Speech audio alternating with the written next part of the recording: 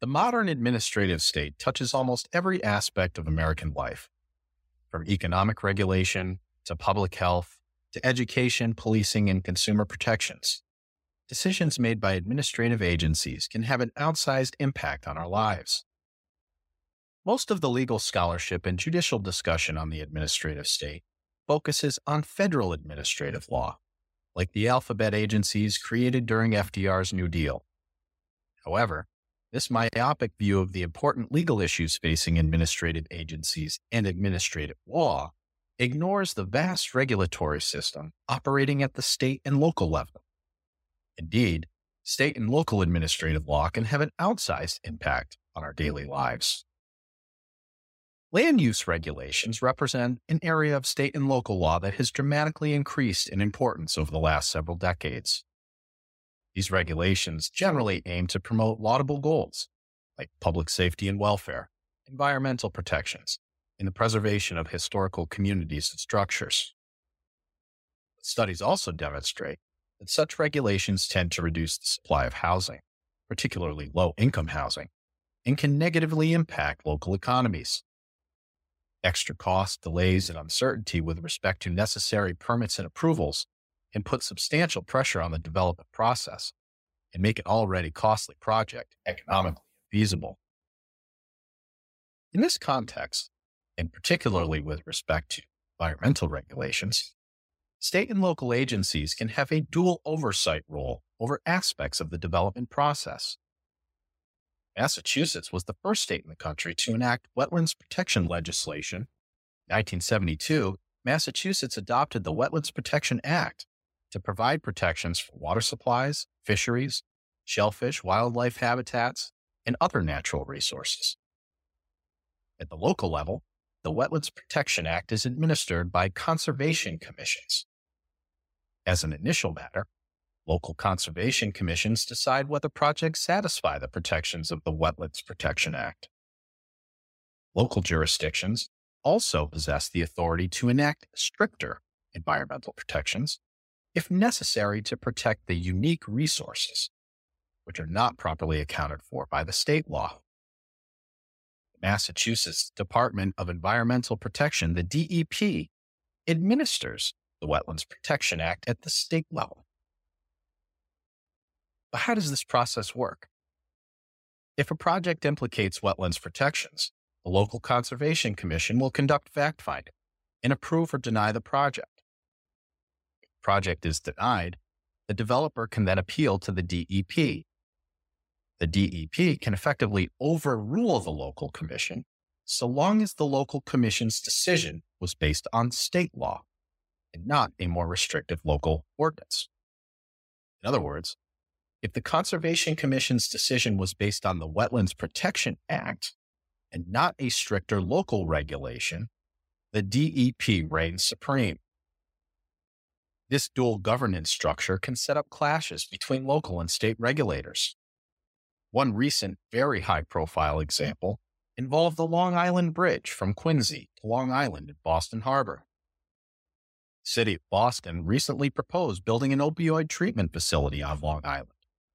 Once housed a mental health facility that inspired the movie Shutter Island. The only vehicular access point to Long Island is through Quincy, over the Long Island Bridge. Problem is, the Long Island Bridge was demolished in 2015. Due to the potential wetlands impact stemming from the reconstruction, the City of Boston requested permission for the bridge project from the Quincy Conservation Commission. The Conservation Commission rejected the project because it contended the City of Boston had failed to provide sufficient evidence to support that the reconstruction would not impact Quincy's wetlands. Undeterred, Boston applied to the DEP to overrule the Conservation Commission's decision. The DEP sided with Boston and authorized the bridge reconstruction. Thus began a legal showdown in Massachusetts courts between the City of Boston and the City of Quincy, two neighboring communities, in a dispute that would test the powers of local regulators against higher levels of state government. This is the City of Boston versus Quincy Conservation Commission.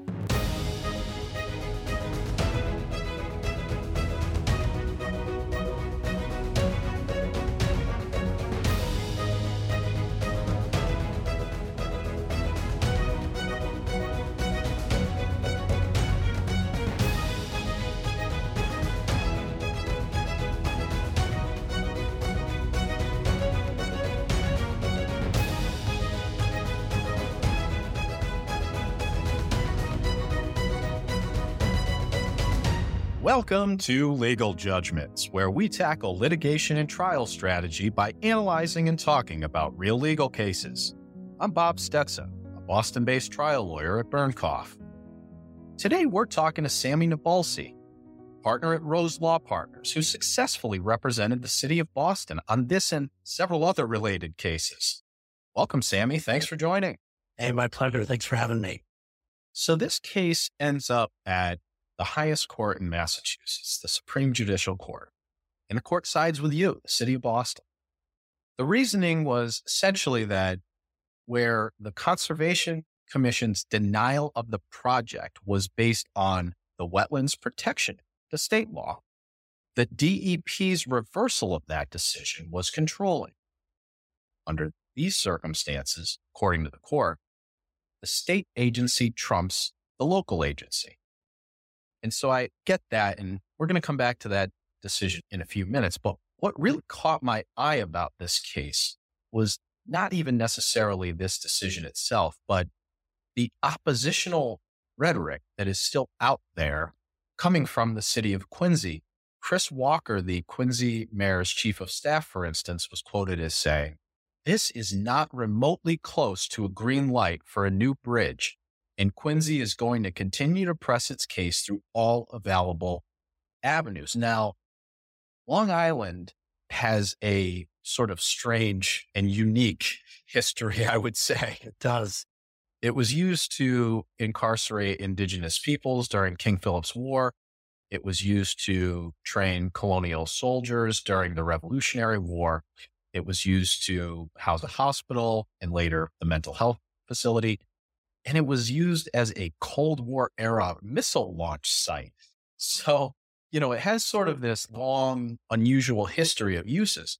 And so now it's being proposed as an opioid treatment facility, a much needed public health facility in Boston and elsewhere. And so even despite this sort of long track record of unusual uses, you have vehement opposition to this project. So Quincy says, this fight is not over. My question to you, Sammy, is where's the next battle? Well, that's a great question. And I think, the answer to that is probably, I don't know. And this is why. The city of Boston versus Quincy Conservation Commission proceeding at the Supreme Judicial Court was probably the last of 10 different proceedings involving this project on a number of different permits.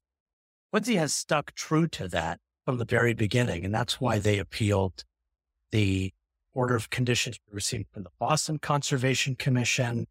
There was a separate determination under the State Wetlands Protection Act that was appealed to Superior Court. Every single time those outcomes went in Boston's favor. And so we're in a little bit of a quiet period right now, but there are some permits remaining. So the city of Boston still needs its Chapter 91 license because we are reconstructing a structure in the waterway. We still require what is called, it's not a permit. The Office of Coastal Zone Management in Massachusetts performs what is called Federal Consistency Review at the Federal Coastal Zone Management Plan. And then once those two, I'll call them permits, are in place, the U.S. Coast Guard has to issue its federal bridge permit under the Federal Bridge Act. And once those are in place, then the project is fully permitted. All of those determinations are technically appealable. I don't know if the city of Quincy will appeal those decisions, but they are all appealable decisions. So if I were to guess, that's where the next battle will be. So you mentioned that this was the latest in a series of about 10 different disputes that Boston has had with Quincy. So I want to go back to the other end of my question, back to the beginning of this dispute. Basically, what I want to know is, when did Boston know that they were in for a protracted legal battle here? And more specifically, what I'd love to know is, how did you strategize at the earliest stages? In other words, once you, Sammy Nabulsi, gets involved, how comprehensive was the strategy for dealing with this vehement opposition? Or did it involve just sort of a case by case analysis? This permit, if they challenge, we'll deal with it this way. Or was there a more holistic approach at the earliest stages of this dispute? It was a little bit of both. To answer your first question, when did we know? I got to say it was probably right away. So in January 2018, Massachusetts had just experienced a record year for opioid deaths. I think in the prior year, there were 2,000, maybe 100 or something less than that opioid-related deaths in Massachusetts. So at Mayor Walsh's inauguration address, then Mayor Walsh, now Secretary Walsh, then Mayor Walsh, in his inauguration address, announced that he wanted to reopen the existing public health facilities on Long Island as a recovery campus to address the opioid use disorder problem, really, in Massachusetts.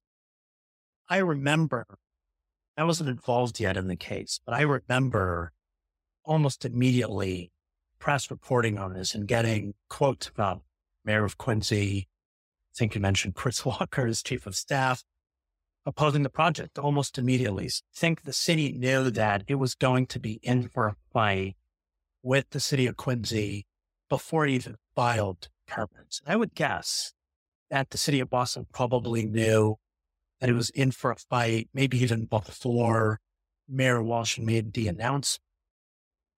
And that really goes back to just the thoroughness of the investigation that the Public Works Department did, the incredible design that was put together by its engineers to really create a project that meets the goal of reestablishing vehicular access to Long Island, but absolutely minimizing impacts on environmental resources. I think with an eye towards, of course, having a good project that gets the job done, but also knowing that we were going to get challenges.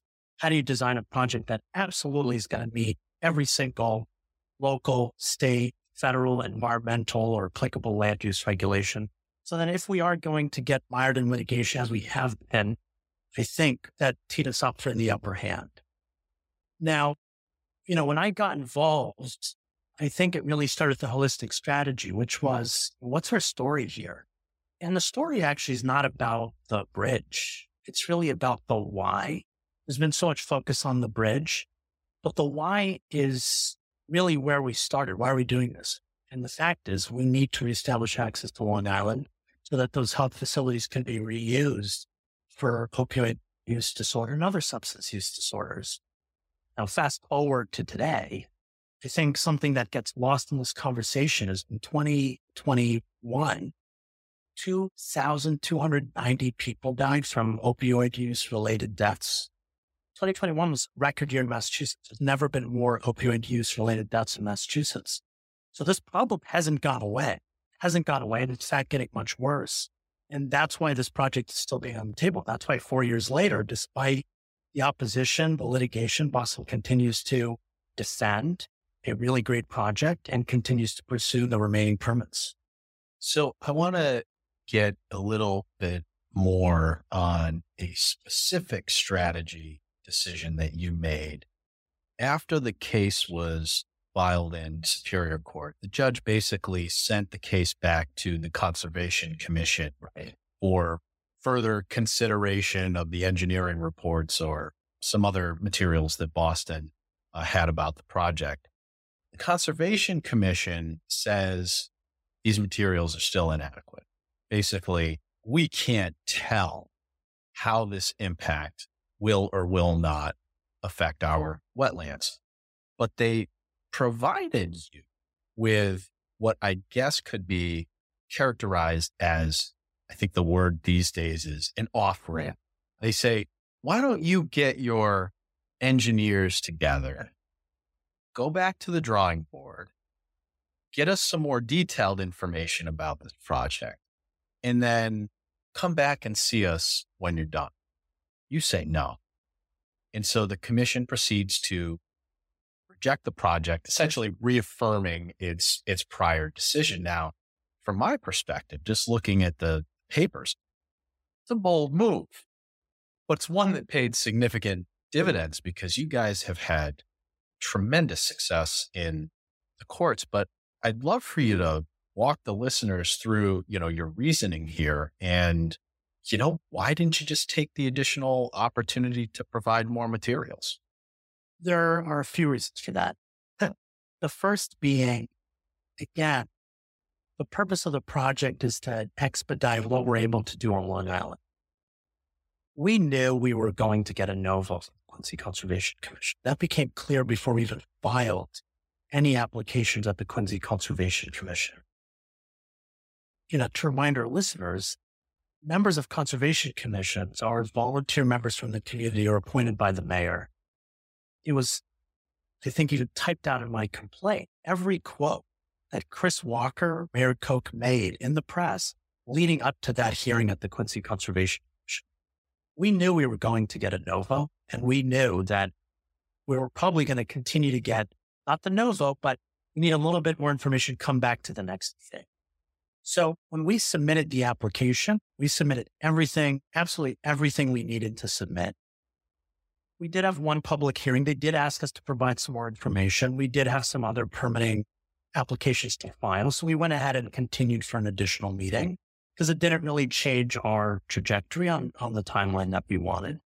But by the time the second meeting came around, the Quincy Conservation Commission had our application. They had our other permit applications for other proceedings, not really relevant to their proceeding. They had all of the testing of the concrete of the substructures. They had all of the designs. They had an alternatives analysis that was prepared by engineers for different types of bridge structures. All of the information they were asking for and asked us to come back and produce, we actually thought that they already had it. What they were trying to do was get us to go back and do different types of tests on the concrete.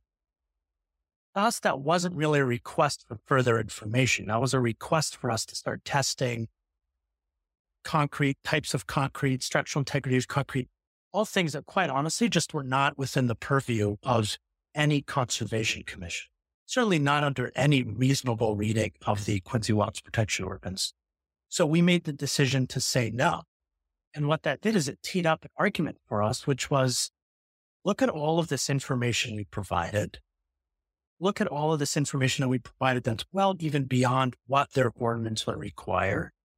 So not only did we later, which we ultimately succeeded on this point, have the preemption argument, but I think we had a really good arbitrary and capricious argument that to the extent it was going to deny based on these other concerns, how could you do that on this record or even based on this ordinance?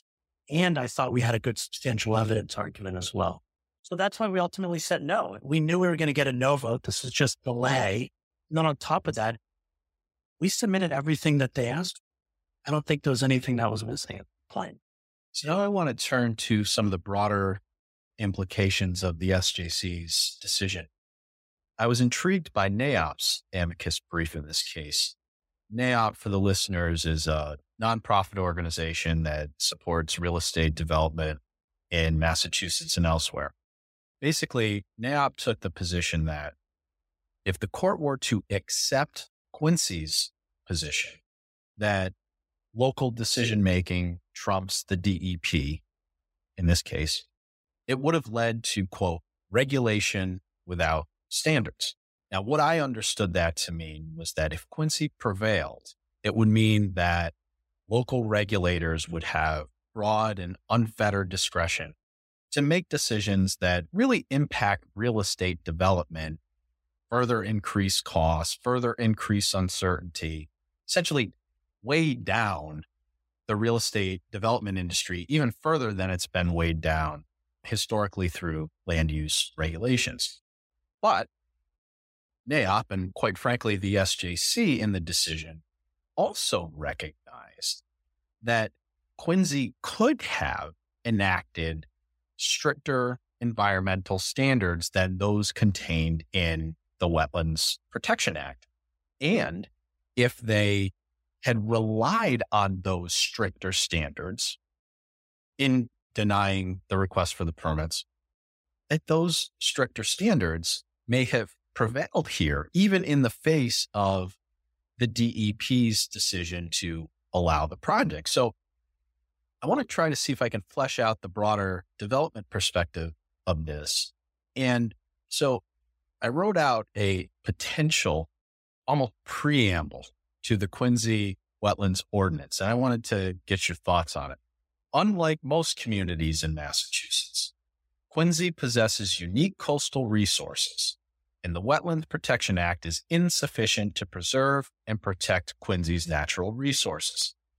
Therefore, the Quincy Wetlands Protection Ordinance shall be interpreted as more restrictive and more protective than the Wetlands Protection Act in order to preserve Quincy's vital resources. Now, maybe this question that I'm getting to sort of veers into Chevron deference as it's known in, federal admin law, but that type of broad interpretive statement, if it's enforceable, would seem to me to have provided Quincy with the type of discretion that it was claiming that it had in your case. So I guess the question is whether that broad type, sort of open-ended interpretive statement would be enforceable.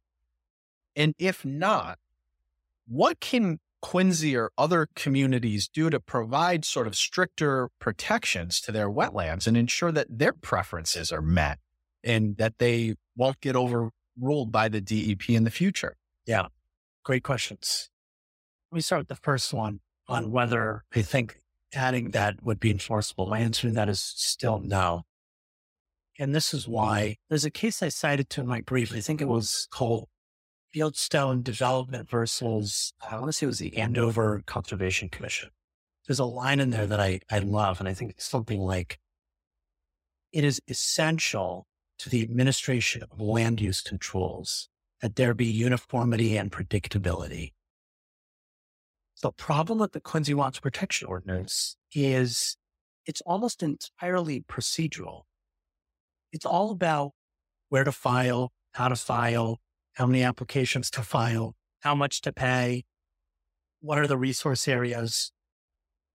But if you read the Quincy Wetlands Protection Ordinance, you totally put aside the Wetlands Protection Act, and it's 270 pages worth of regulations.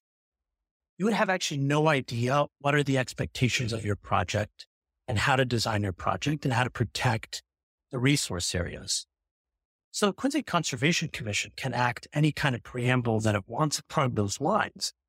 But that still doesn't tell the developer, the project proponent, anything about the expectations that the Conservation Commission has. And I think that was the point of the NAIOP brief. By the way, it was a great amicus brief. That is just a masterclass in concise and amicus writing, by the way. But I think the point of their brief was, wait a second, if the Quincy Wetlands Protection Ordinance is good enough, we read it to be more strict than Mass DEP, the applicant is essentially learning about its expectations during the process and not when it actually submits its application before public hearing. And that's precisely what Boston ran into. It submitted a project that on its face, it quantified all of the resource area impacts, temporary, permanent, described all the mitigation that would be part of the Long Island Bridge superstructure replacement project, checked all the boxes on all the forms that Quincy Conservation Commission published. And then we just learned about new stuff they expected during the process. It's really difficult to see how that could ever be uniform or predictable. That's just one-off decision-making, which is really counter to how land use controls are supposed to be administered. And we were backed up on this because something that I did, I wrote this in my complaint, we did it before filing. I went back and looked at every set of minutes the Quincy Conservation Commission that was available. We went back all the way to 2016. The Long Island Bridge project was their first denial since 2016, almost in a 3-year period. And that says a lot about how that ordinance was interpreted and used. So no, I don't think that preamble would have saved the Quincy Conservation Commission. I agree with you that the decision does have broad implications. And I actually think a lot of communities are doing this right. But I think what this decision says is it's not good enough to say that you're more strict. If you're town or a city, you do have resource areas that you want to protect, and they're either different from the Wetlands Protection Act's protected resource areas, or you want to protect them more stringently. I think what it says is either in your ordinance or pursuant to regulations that you promulgate under the ordinance or bylaw, we need to sit and identify what are those resource areas and what are the performance standards? What do projects need to do to either protect those resource areas or minimize impacts on those resource areas or provide mitigation, restoration, or replacement if you can't protect those resource areas? And I don't think that was not a law before City of Boston versus Quincy Conservation Commission, but I do think the SJC has doubled down on it. Last question for you. How did you get involved in this case? My first job out of law school, I clerked at the Massachusetts Superior Court, which is phenomenal.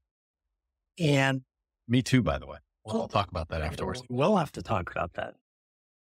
And as you know, there's a, short contract. So it's either 1 year. If you're lucky, maybe you'll ask to come back a second year.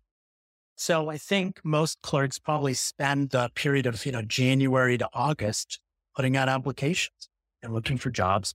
I did that. I cast a wide net and I applied to the City of Boston Law Department. I forgot I applied to the City of Boston Law Department by the time I heard back from them, but I interviewed and I ended up joining the City of Boston Law Department as an assistant corporation counsel, working under that Adam Cedarbaum, was actually now the city's corporation counsel, just an incredible lawyer. And the way our division worked is each attorney is assigned departments. And I happened to be assigned to the city's environment department. I was their chief counsel, main counsel, and that included Conservation Commission, wetlands protection, climate change issues, air pollution control, parking enforcement, to some extent, idling, you name it. Historic preservation was covered under that. So I spent 3 years advising the Boston Conservation Commission, representing the Boston Conservation Commission in DEP appeals and other matters. And after Mayor Walsh announced the project, I was asked to advise our Public Works Department on wetlands protection issues and permitting. And the rest was history. I came in one day, they wanted to talk wetlands. We did. We knew that there were going to be appeals. I remember the city engineer asking me, do you litigate? Is that part of your job? And I said, yeah, I do. That is part of my job. And that was it. And then I've been with the project ever since now, March 2018. Sammy, congratulations on such a high profile victory. Best of luck on any future challenges by Quincy. Thank you. Hopefully they don't come, but I appreciate it. It was a pleasure. That's our show. Check out the show notes for more information on today's case. Also, if you were involved in an interesting civil case or know about one that you think would be a good topic for the show, reach out to me at rstetson@bernkopflegal.com. That's rstetson@BERNKOPF legal.com. If you like what you heard, please subscribe to this podcast and leave us a positive review. Follow us on Instagram @LegalJudgments, on Twitter @legal_judgments, and on LinkedIn @Legal Judgments Podcast. And don't forget that E in judgments.